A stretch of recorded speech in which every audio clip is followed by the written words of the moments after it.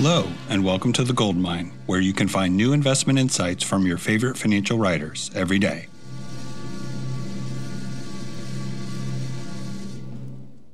I'm Barry Ritholtz, and this is Stagflation LOL. I'm genuinely perplexed every time I hear someone try to compare current circumstances of employment and prices to the stagflation era of the 1970s. It pops up occasionally recently when we were heading into the great financial crisis, but it's a sporadic, all too regular occurrence. It serves to remind us that the past is less well understood than perhaps we might have imagined. Stagflation, the word, is a portmanteau of inflation and stagnation. It traces its roots to the 1960s when House of Commons member Ian MacLeod coined the term in 1965. MacLeod, who would later go on to become Chancellor of the Exchequer in 1970, observed, quote, "We now have the worst of both worlds, not just inflation on one side or stagnation on the other, but both of them together. We have a sort of stagflation situation."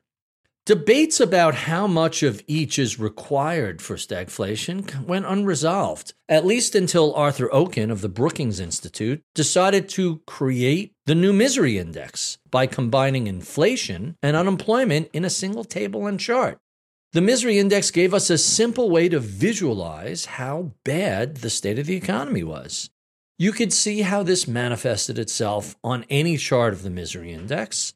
It shows just how unique an era the 1970s were. We had high inflation and high unemployment, both of which lasted a full decade. The stagflation combination of an unemployment rate around 9 to 10% and an inflation rate around 12 to 15% was more than inconvenient. It potentially signaled the end of the post-war era of growth and prosperity. It was used to devastating effect against the incumbent in the White House twice. First, in 1976 by Carter against Ford, and then again in 1980 by Reagan against Carter. The misery index spent a decade averaging far over 15. In 2020, it kissed 15 for a hot minute before falling back towards 10 to 11, about half of the prior 1980 peak.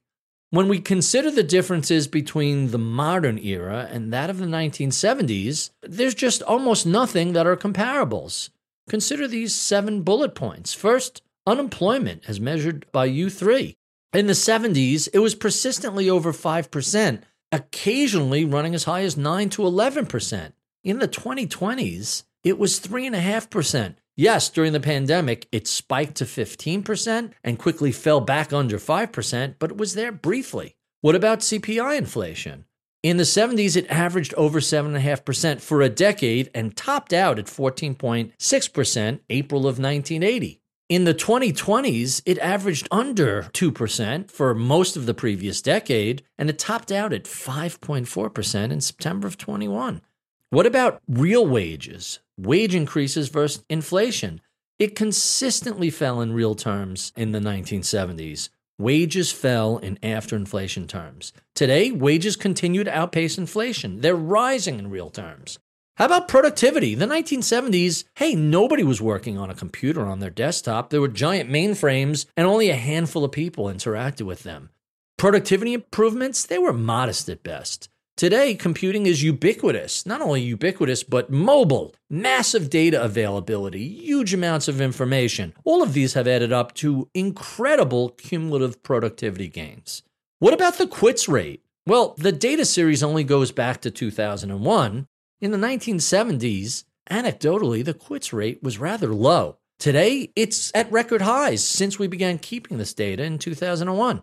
How about new business formation? Again, relying on anecdotes in the 70s, it was modest at best. Today, it's at or near record highs. It's the most we've seen since the data series began in 2006. How about the sentiment measures? Well, looking at 2 different data series from the University of Michigan's, in the 70s, we were at a degree of malaise. Today, I wouldn't say it's euphoric, but it's moderate. It's certainly above the malaise levels of the 70s.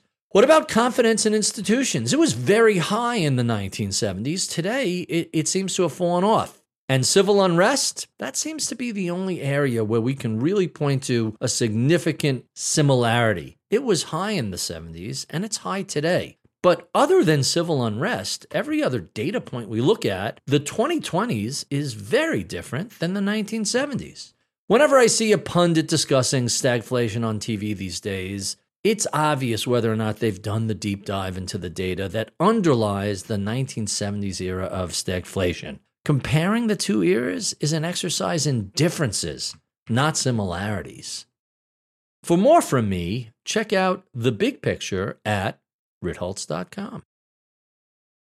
This podcast is for informational purposes only and is brought to you by Ritholtz Wealth Management. Clients of Ritholtz Wealth Management may maintain positions in the securities mentioned on this podcast. If you're new to investing, check out liftoffinvest.com to get started with us today. Solid.